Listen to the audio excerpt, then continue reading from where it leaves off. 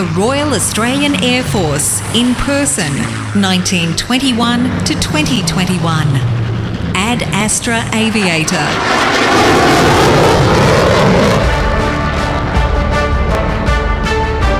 This is a series of podcasts recounting the personal stories of veterans and their families. The narrator is Gareth McRae, OAM.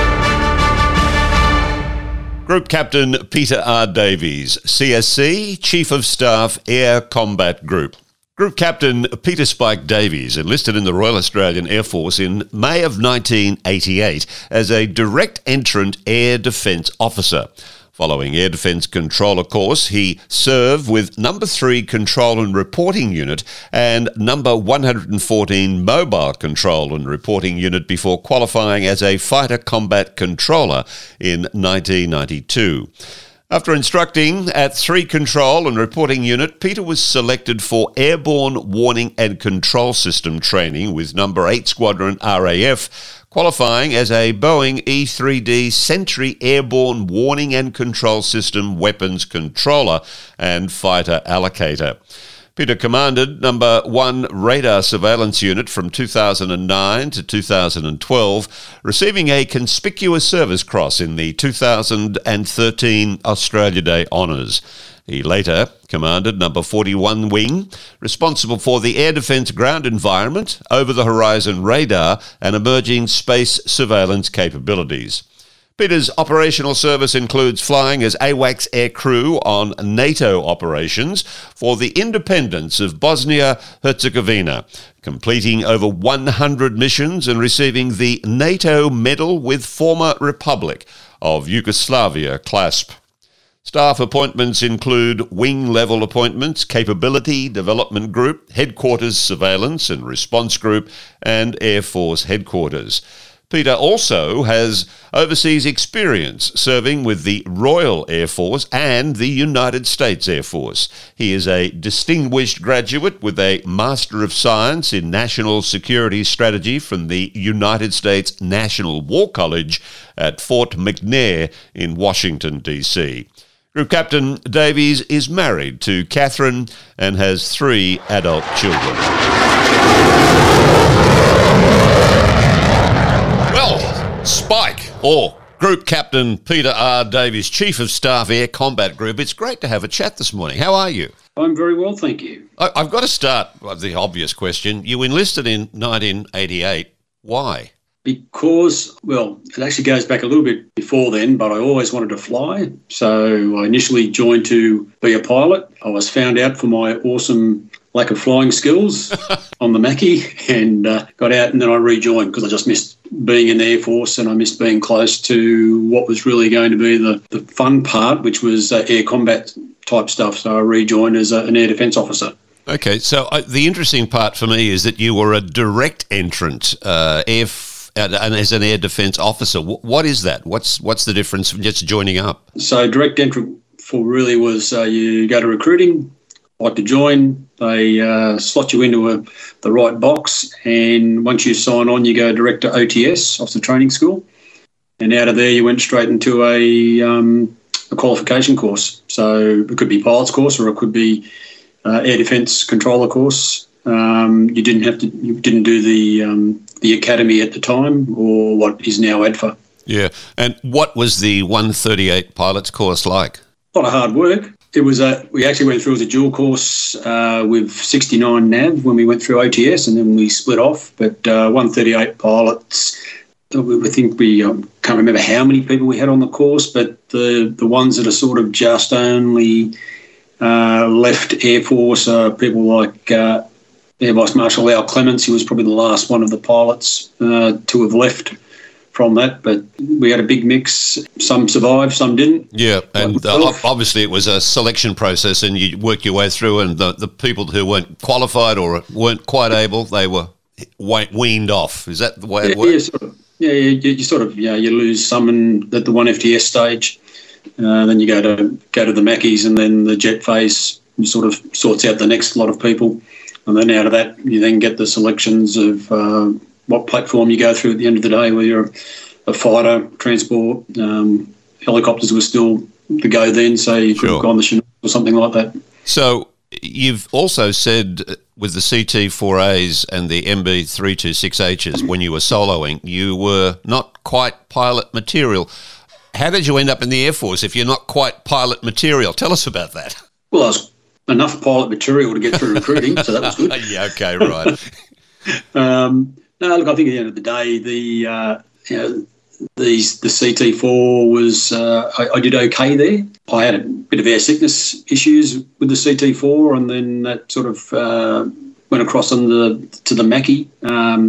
That may have impacted a little bit on how I approached the game mentally. So I probably wasn't in the mental game at the time. And I was still only young. I was straight out of high school. So hindsight would have been best to have a break or something. Don't know. Just being rude in interrupting, how do you explain the difference between the CT and the Mackie in terms of you were seasick in one and not necessarily in the other? What was the differences between the two that may have initiated that? I was actually could get airsick in both. It was more of, I think, a mental thing. If I was in control of the aircraft, I had no issues. So I could, do aeros. I even went into the aeromedical flight desensitizer to see if there was other issues there, and I could get thrown around in the black box and no issues at all. It just became a point when I was not in control of the aeroplane.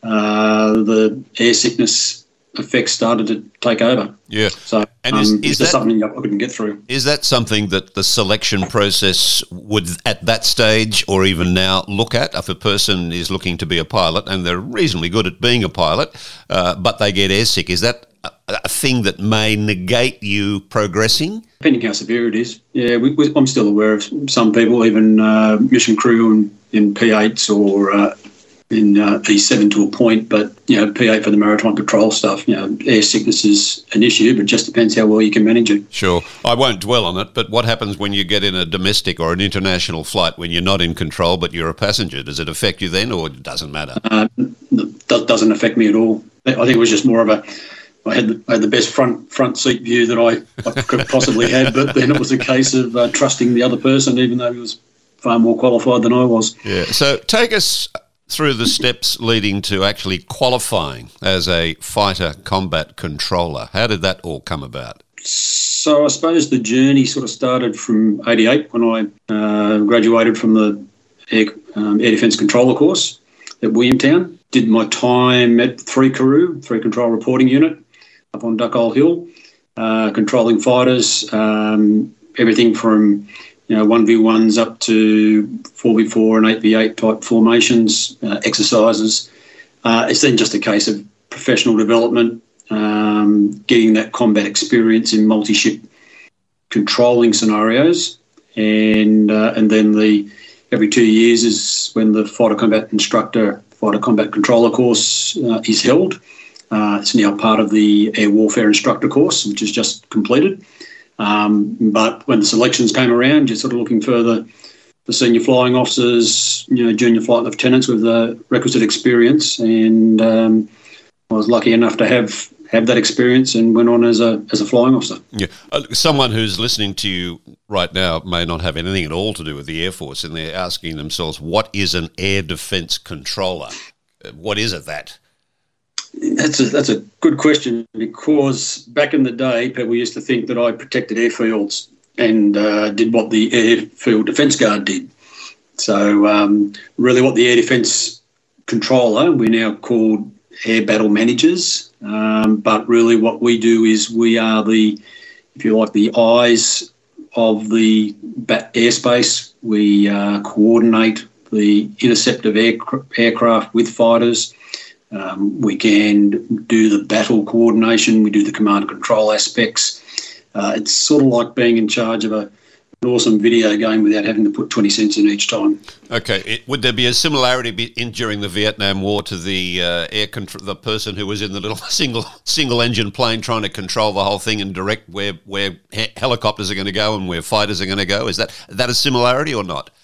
I suppose it's a reasonable analogy. They're doing stuff more on a localised tactical level for a defined outcome, whereas as an air defence controller or a fighter controller, you've got a greater expanse of airspace. You're looking deeper into potentially enemy territory, and you're coordinating multiple formations to synchronise their attacks or their defensive posture against any threats that are coming through. Okay. And you're also looking at, when you're going to sequence people onto air-to-air refuelling aircraft, or when you're going to rotate formations from land-based, recovery type scenarios where you need new cap come in and send the other ones home. All right. Well, I'm in a hot zone. I'm in an F-18. I'm in a Hornet.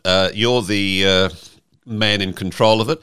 What's our relationship? How do we communicate to each other? So back in the good old days when I started, we would be purely using radio. So we would be using standard air-to-ground communications. We have our own way of talking, so we'd have our own set of code words. Before HavQuick, we would have our own set of Australian unique code words, so we could minimise the amount of talk we had to do to convey the same amount of information with a sharp word. And we would basically talk to each other. I would tell you where I'm seeing things. You would then use your aircraft systems to find those things. Just if I can interrupt, at that stage, if you're only talking to me on radio, how can you see things ahead of me that I'm meant to target? Sorry, good point, because I've got my longer range air defence radars looking into the battle space. So I'm now looking further out, and then I'm taking the fighter on a journey to a point where I can then get them to put their own radars onto that particular target. Okay, that given that in 2022, the F-35A has a very sophisticated radar system.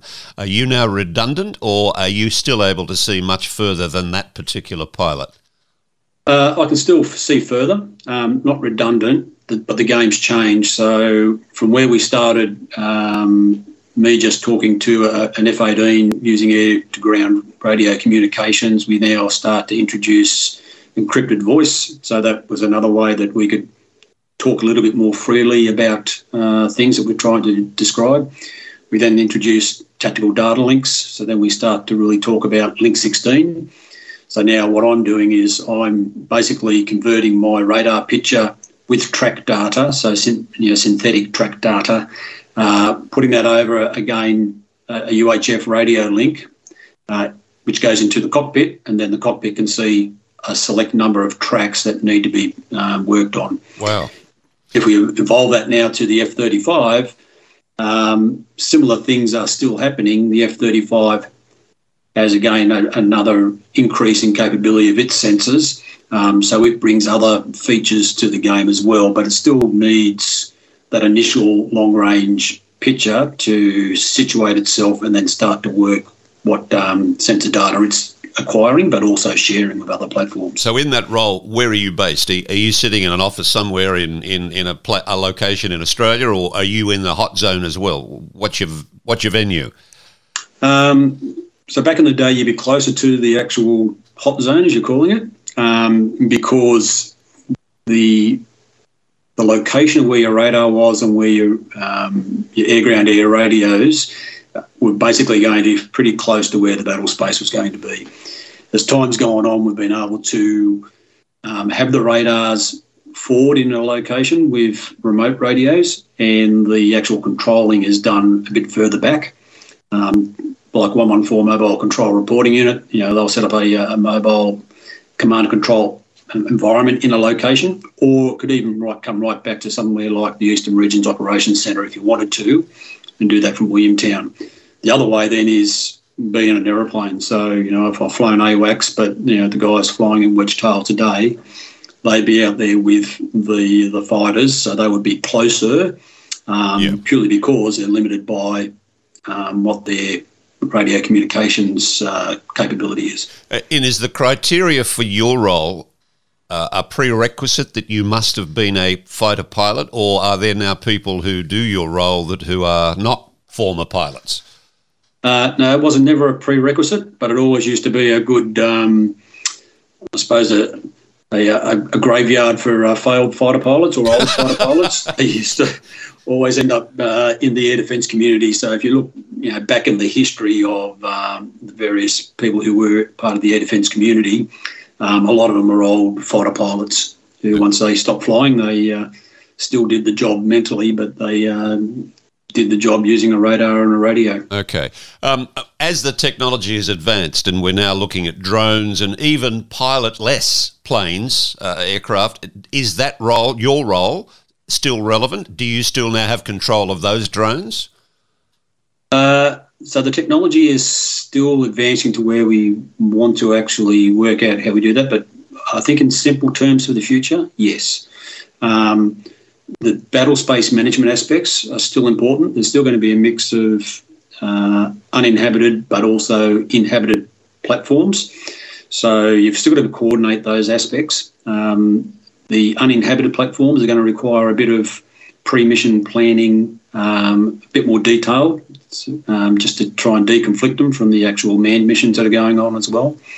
And then the question is, who actually then controls those? Are they going to be fully autonomous? Probably not. Probably not at that stage yet. But is there a controlling element sitting somewhere? Is it sitting in a control reporting unit? Is it sitting in a wedge tail? Is it in a P8? Is it on a ship? Or could it even be done from another fighter potentially? So given that the Australian area of influence is out really the Pacific, not Europe and not the Middle East, but it's the Pacific, should there ever be a situation where the Royal Australian Air Force is needed to be involved in some activity within the Pacific, are you more likely to be based on a ship, given the size of the Pacific Ocean, or are you still going to be based in some central headquarters? Again, I think the easiest question is it depends. Sometimes so the ships themselves have fighter controllers who have been trained by the RAF. So they actually go through 3 crew. They get training at the Surveillance Control Training Unit. They'll qualify. So when they're not at sea, they'll actually operate out of 3 crew. So when they go to sea in the air warfare destroyer, they then deploy. If we needed to supplement that, you could find RAFies sitting on a ship somewhere if needed. But more likely, there's going to be the wedge tail guys and some iteration of either the Eastern Regions Operations Centre doing stuff with remote comms and remote sensing, or 114 mobile control reporting units being deployed forward to a location to try and cut down some of those other distances that we have to fight with satellite connectivity and things like that. Yeah. How did the controller become involved with the Navy? Because sadly, we don't have an aircraft carrier. We don't have, well, I'm assuming, making assumptions here, with the Navy, we don't have airplanes. So is that, to protect the ship against potential attack from an aircraft, or is it to work in conjunction with the Royal Australian Air Force? So air intercept controllers, AICs as they're called. Obviously, when HMAS Melbourne was around, it was be a key part of that, I suppose. But we still have a requirement for the ships when they're out there. They'll take aircraft under control and they'll use the fighters for their own cap and potentially go out and do strikes. So it's just an extension of the air battle management framework that we have between us and the Navy. You really are in a fascinating area of the Air Force, your career. It's an aspect that a non-RAAF person looks at and think, wow, you've got an amazing job, really. It's been an awesome career. It's been great. It's not over yet, don't it? Not over yet. The desk is not the most appealing thing if you're trying to encourage young kids to rock up to recruiting. But no, look, it's been an entertaining, nearly 35 years. I've done a whole bunch of different things. Unfortunately, when you get promoted, you get further and further away from the cool pieces of kit. Yeah, always promote the most skilled person out of the area in which they are skillful. Yes, I understand. Let's look at some of those areas, because you had some time with the Royal Air Force as well and the United States Air Force. How did the time with the RAF come about? So the RAF was a result of the Royal Australian Air Force acquiring a wedge tail. So at the time, we were getting the platform, or we knew we were getting a platform. So there were 3 contenders back in the 90s. But as we were getting close to selecting wedge tail, it was then a case of we need to actually get some experience in these this new technology, because Australia never had an AW platform before. We had an exchange with the US Navy on the E2 Sea Hawkeyes out of Norfolk, Virginia. That had been going since about probably about 89, 90. We had that, and that was sort of an entree from Northrop Grumman to expose Australia, because they were also one of the contenders for what our wedge tail capability could have been. So at the time I was actually targeting that because it was a known quantity. It was a posting, and there was no mystery to it. The RAF one came up, started being talked about sort of in about the 93, 94 time frame, but it was just rumour mill going, we're going to fly with the Brits, get some experience on their brand new E3Ds. What's an E3D? Sorry, what's it? Sorry, the E3D Sentry. So the 707 airliner with the roof racks on top. Okay, right. So at that point in time, it was sort of like, well, that'd be cool, but it's not definite. So I kept targeting the E2 Hawkeye, but at the end of the day, I got selected for the RAF exchange. So, went across with 8 Squadron, converted onto the E3D Sentry. So they were the last of the Sentry platforms that were built by Boeing. The Brits and the French bought the last one, so they were bitses. If you look at the airframe down the fuselage, you could not see a nice straight line. You'd see little bits of panels sort of made to fit. That would have been reassuring. Back comes my air sickness. Sorry. So then that's how I found myself with the RAF flying on 8. So and what was it 6 like? 6 months conversion, and 3 years of on the squadron. What was it like working with the Brits? It was my first impression when I walked in. It was like a step back in time. We'd only just started getting network computer systems in the workplace back home in Australia, and I walked in there, and I think there was one computer that everybody haggled over, and it was just different. But it was good fun. We had a double crew, so a crew size was normally around about 14. We had 27 people on the crew. Everybody from pilots right down to the various technicians on the jet. 6-month course. It's as long as what the surveillance guys need. I was a weapons controller, so I had the fun job, not the not so fun job. Why is a weapons controller not such a fun job? No, the weapons controller is not the surveillance. Oh, sorry, you had the interesting job. Yeah, so I had the interesting job because I could still talk to fighters and do intercepts and whatever else, whereas the surveillance guys would just be crunching the radar picture, putting a track picture together, and that'd be about it. Okay. So the RAF came before the USAF, or was that which came first, chicken or the egg? The Royal Air Force chicken came first. Okay. Yeah, so I did that for 3 years, came back to Australia into 41 Wing as Air Defence Ground Operations, sort of managing the operational output of what our units were at the time. So we still had two crew back in the day. You commanded that, did you not? I eventually did, yes. Yeah. But not when you first came back? Not when I first came back, no. I was a squadron leader staff officer in the wing. And then I went across to the US in 2000 on the Wedge Tail project. I then went and did time with the US Air Force in 2007. Is when I started that one. So, yeah, still a bit of time to come before I went to the USAF. So how would you compare the differences between the RAF and the USAF in terms of operation, in terms of personnel, in terms of training, whatever? I think the starkest thing is just size. The RAF is bigger again than the Royal Australian Air Force. A lot of stuff is very homegrown type technologies, which is just part of their resilience piece. But when you go to the US Air Force, it's just a step up in size again. The amount of equipment they've got, the amount of people, the size of the bases, the resourcing that they've got to do the simplest things was just on a different scale, and that just changes everything considerably. Let's just chat about some operations I know you're involved in. Operation Deliberate Force in 1995. What was that all about, and how did you get involved? So part of what the Brits were doing at the time was Bosnia.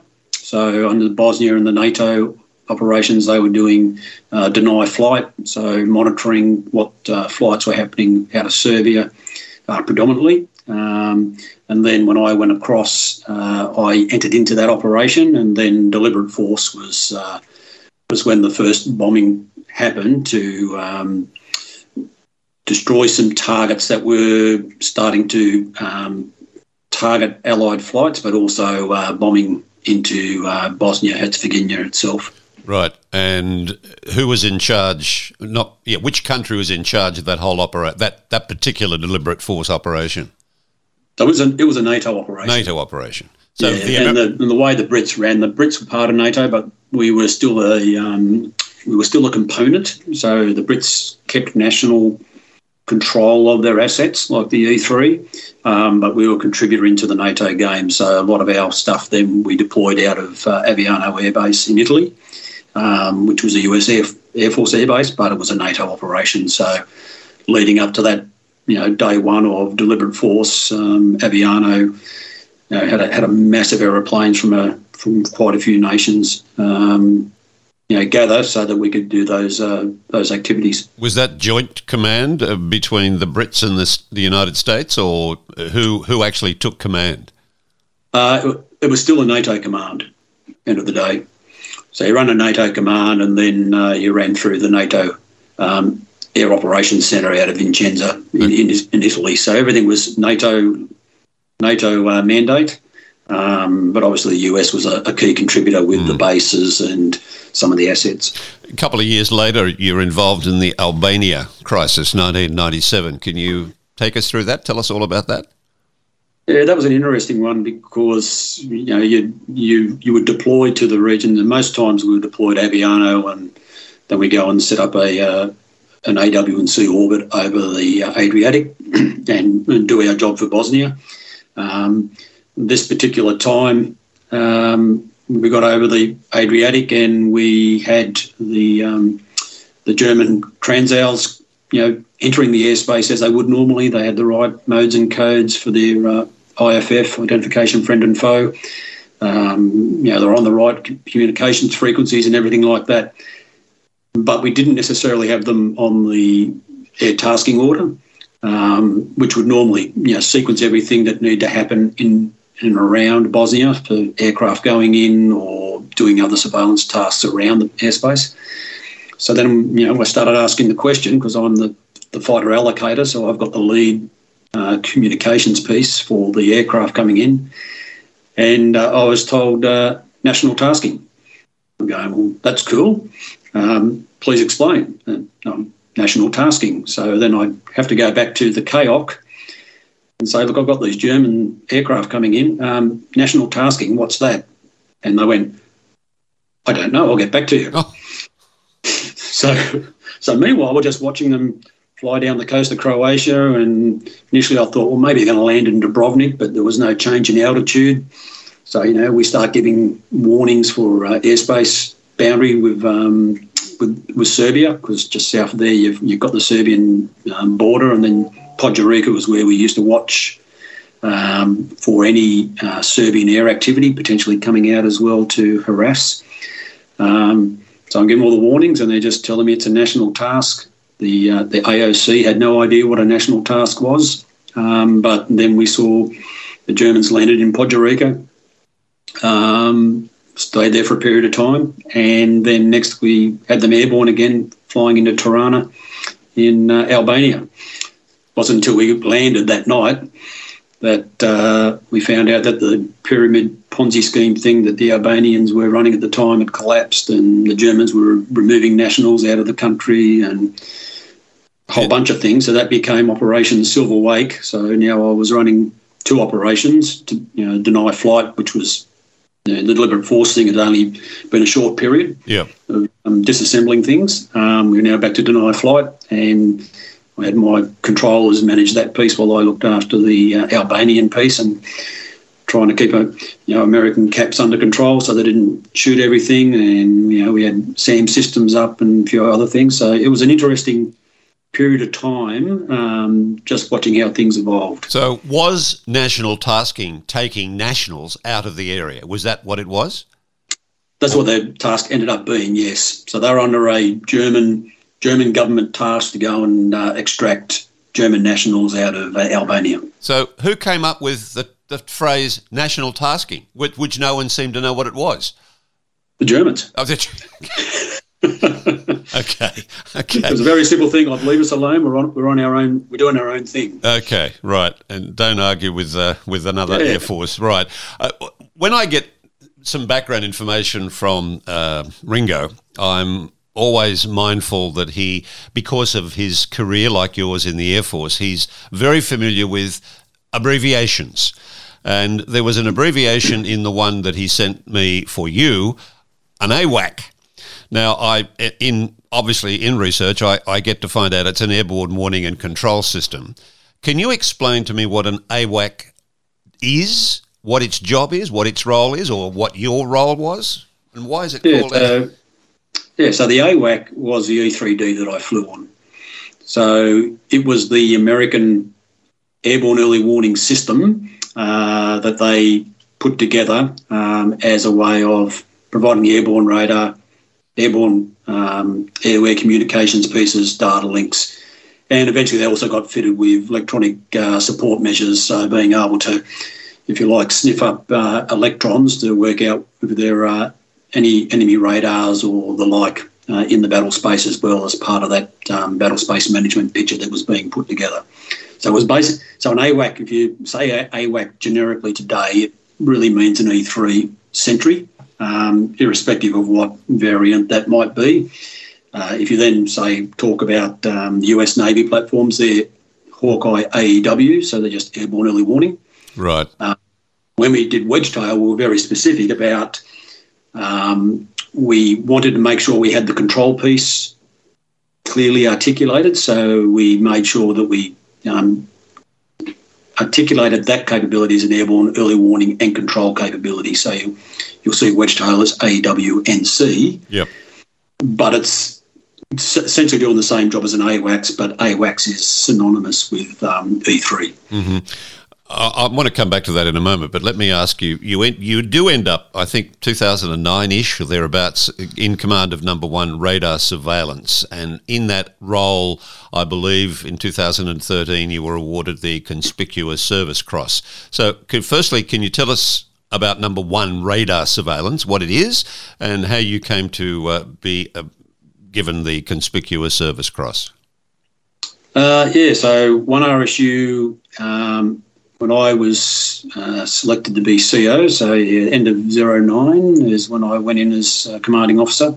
It was the over-the-horizon radar unit. So 1 RSU's main capability were the 3 over-the-horizon radars that sit in Queensland, Northern Territory and Western Australia and command or controlled out of the RAF Base Edinburgh facility. It's now called 1 remote sensor unit because it now does also space, so it's another remote sensing piece. But during that period of time, as I said, I liked doing the fighter control piece. Going there, I always never had a desire to go to 1 RSU as a controller because there was no control.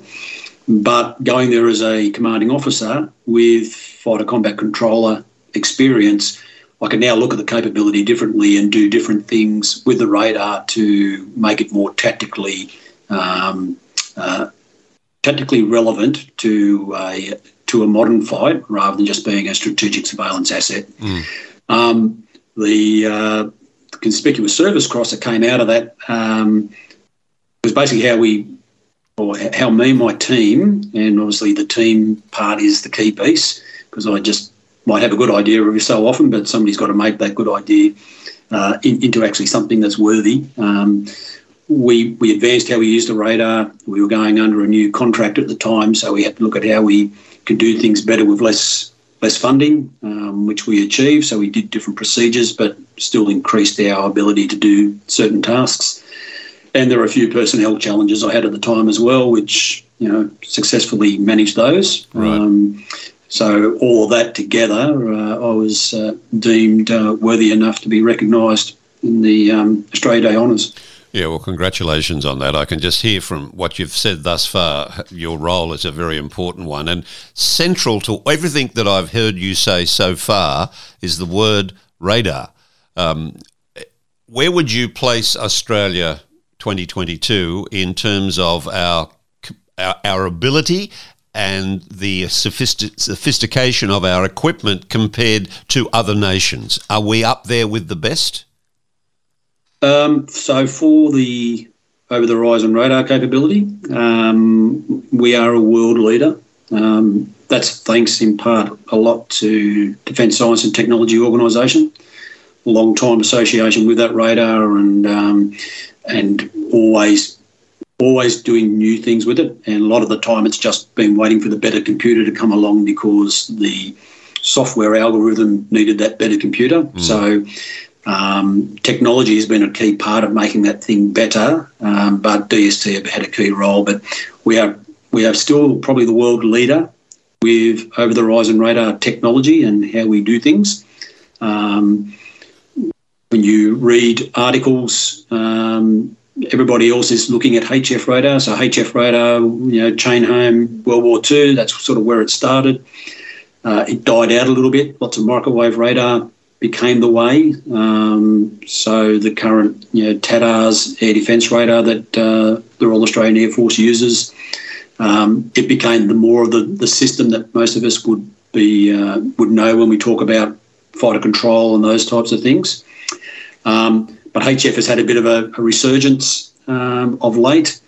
A lot of countries are now looking at that type of capability, but we're still leading it. When we talk microwave radars, there's a cool company called CEA Technologies in Canberra who produce phased-array radars. They are competing with the best that the US can put together. So, we've got some very smart people, smart industry. Yep. If we're not at the front, we're pretty much shoulder to shoulder with the person who is. Second Air Force in the world, the smallest Air Force compared to the United States and Britain, but up there with the best. It's always good to hear a comment like that from anyone who's involved in the Royal Australian Air Force. Now you're commanding number 41 Wing. And there are three areas that I'd like you to just talk to us about. You've mentioned over-horizon radar. That's fantastic. The air defence ground environment and the space surveillance capabilities. Where do we sit? Let's take the last one first, space surveillance capabilities, because we've got a new section in the Royal Australian Air Force now, haven't we? Space. Yeah. So space. So we've had people involved with space for quite a long time. When Woomera was active, we had people sitting at Woomera as part of that effort with the US Air Force. And that goes back quite a while, but first space capability came in when I was commanding officer of one RSU, and that was the OPIR, so overhead persistent infrared. We were basically taking a feed from a US satellite to look at infrared returns. So think, bushfires or things like that. They're the types of things that you're seeing, the heat signature from space. You can do things with that. That matured more and more, where we had that. Then we introduced the C-band radar, which sits at Harold E. Holt. So that was also then controlled from one RSU. But then as we look at the space capability emerging still, is that Woomera posting is now sitting in the US. We've got a couple of locations where we've got people sitting learning about space. But the most recent thing, as you alluded to, was the establishment of Space Command. Yep. And that is now recognising the importance of space, but how much it is actually growing now, not just from, controlling sensors, but everything from putting our own satellites into orbit, sensor packages, all those types of things. And that, is, a recognition of that importance piece. We've all got to have space. We can't not do it. Sure. We need it for our GPSs and all those cool things to find out how we go home from the pub at night and all those things. But my Google sometimes leads me the wrong way. But anyway, go on. that sounds like an operator error. You're so kind. But when the US have gone and done the Space Force, we're probably not at that point.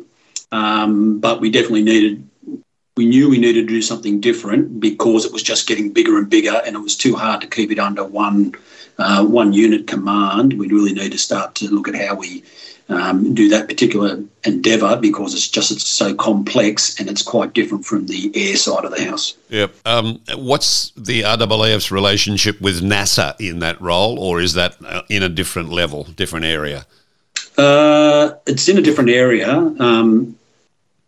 You've had NASA out recently doing the sounding rockets and stuff, so they'll be working with the Australian Space Agency type stuff. They have linkages with Space Command. Yep. So there'll be a professional relationship, but it's a different level. It's more of a research piece. You can brag here a little bit. I think you can brag here a little bit. Did you not in 2018 achieve the top student for the National Defence University and National War College course? I did happen to jag that, yes. You're so modest. What was that all about? I mean, would you go there voluntarily, or did the Air Force send you there, or what was it part of your training, or what? It's part of that professional military education and training piece. So, I'd finished, I was coming towards the end of my tenure as Officer Commanding 41 Wing. It's then a question of what do we do next with Spike? The decision was made to offer the National Defence University in Washington, D.C. to me, and part of that was the National War College. So you go across to NDU, and then it has a number of campuses underneath. And Air Force very cleverly picked the National War College. It's talks about strategy. You look back in history and all cool decisions and bad decisions, and talk about the future. So you have an international program, but you then have the program in National War College with all the US services, but also government agencies and things as well. And that was for a year in DC. So again, congratulations. Thanks. You've reached a point now where you're getting close to, I think I might call it quits on my career, but you back where you started as a fighter controller, telling fighter pilots what to do as Chief of Staff of Headquarters Air Combat Group. Indeed. Yeah. It's a nice way to go out. Get back where I started. Yeah, it's sort of like that circle of life thing. So I've when I came back from the States, I went to Air Force Headquarters, still looking after all the capabilities I've grown up with. But yeah, getting to that final stage of the career is like, well, what's the final piece that I need to do? And part of it was get back to Williamtown, which I achieved. So that was good. But there was something, let's do something different because I've done all the other things. And then Air Combat Group opened up as an opportunity to be Chief of Staff. So I, put my hand up, and luckily the commander, Air Commodore Alsop, said, "Yep, come on down." So now I'm inside the castle, whereas before I used to watch it from the outside, wondering why they did certain things. I'm now part of the castle makeup, and I can tell fighter pilots still what to do and where to go. Okay. So it's good. You used the phrase "circle of life" a little moment ago. Does that make you the Lion King? Does it? Sorry, no pun intended. No, all right, not quite. Let's talk about. Let me probably more than meerkat. Yeah, let me interrupt and say you have now 3 adult children and a very happy wife, Catherine. How did the family handle your career? Look, I think we've enjoyed it. It's we've approached each posting as an adventure rather than a penalty. I've got 3 kids, and they've all been born in different countries. So Oliver was our only true blue Aussie. He was 3 weeks old when we took him to the UK. Imogen was born in the UK in our house, so she was a home birth girl. So that was a different thing again. And then Phoebe was born in Seattle. So I sort of said at one point, I don't need any more postings, particularly if it's to another continent, because it normally brings another child with it. But no, we've had a great career. We've travelled widely. We've made. Obviously, we have to work when we go and do these postings. Yeah, sure. And there's there's a big representational piece that goes with that. But same token, we've exploited the opportunity to see some cool things in other parts of the world as well. Did any of your children go into the Air Force?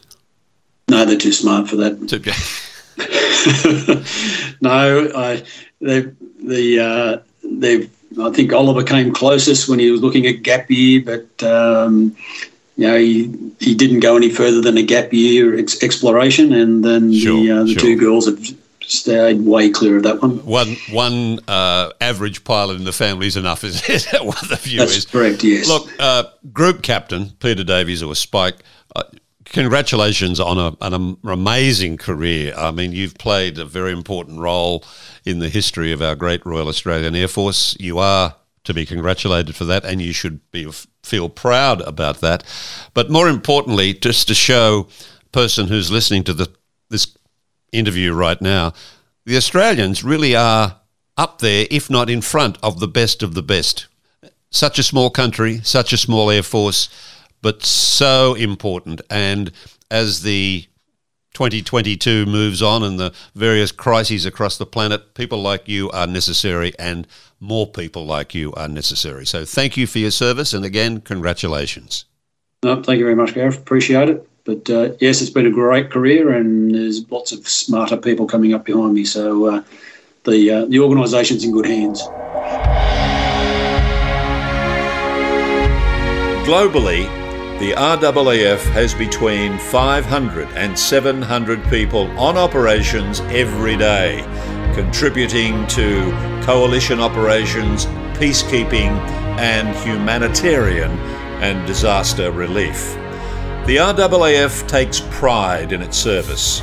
It has a history of endeavour and sacrifice, which has won it a place in the hearts of all Australians and a position of respect among the armed services of all Australia's allies.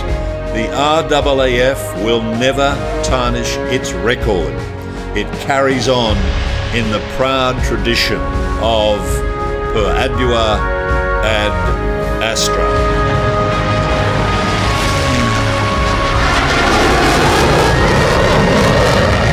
This is a series of podcasts recounting the personal stories of veterans and their families. Produced by Air Force Association New South Wales, which is a registered charity that focuses on the well-being of Air Force veterans and their families. If you would like to donate funds to help us with this important work, you can search Air Force Association New South Wales in Google and go to our website.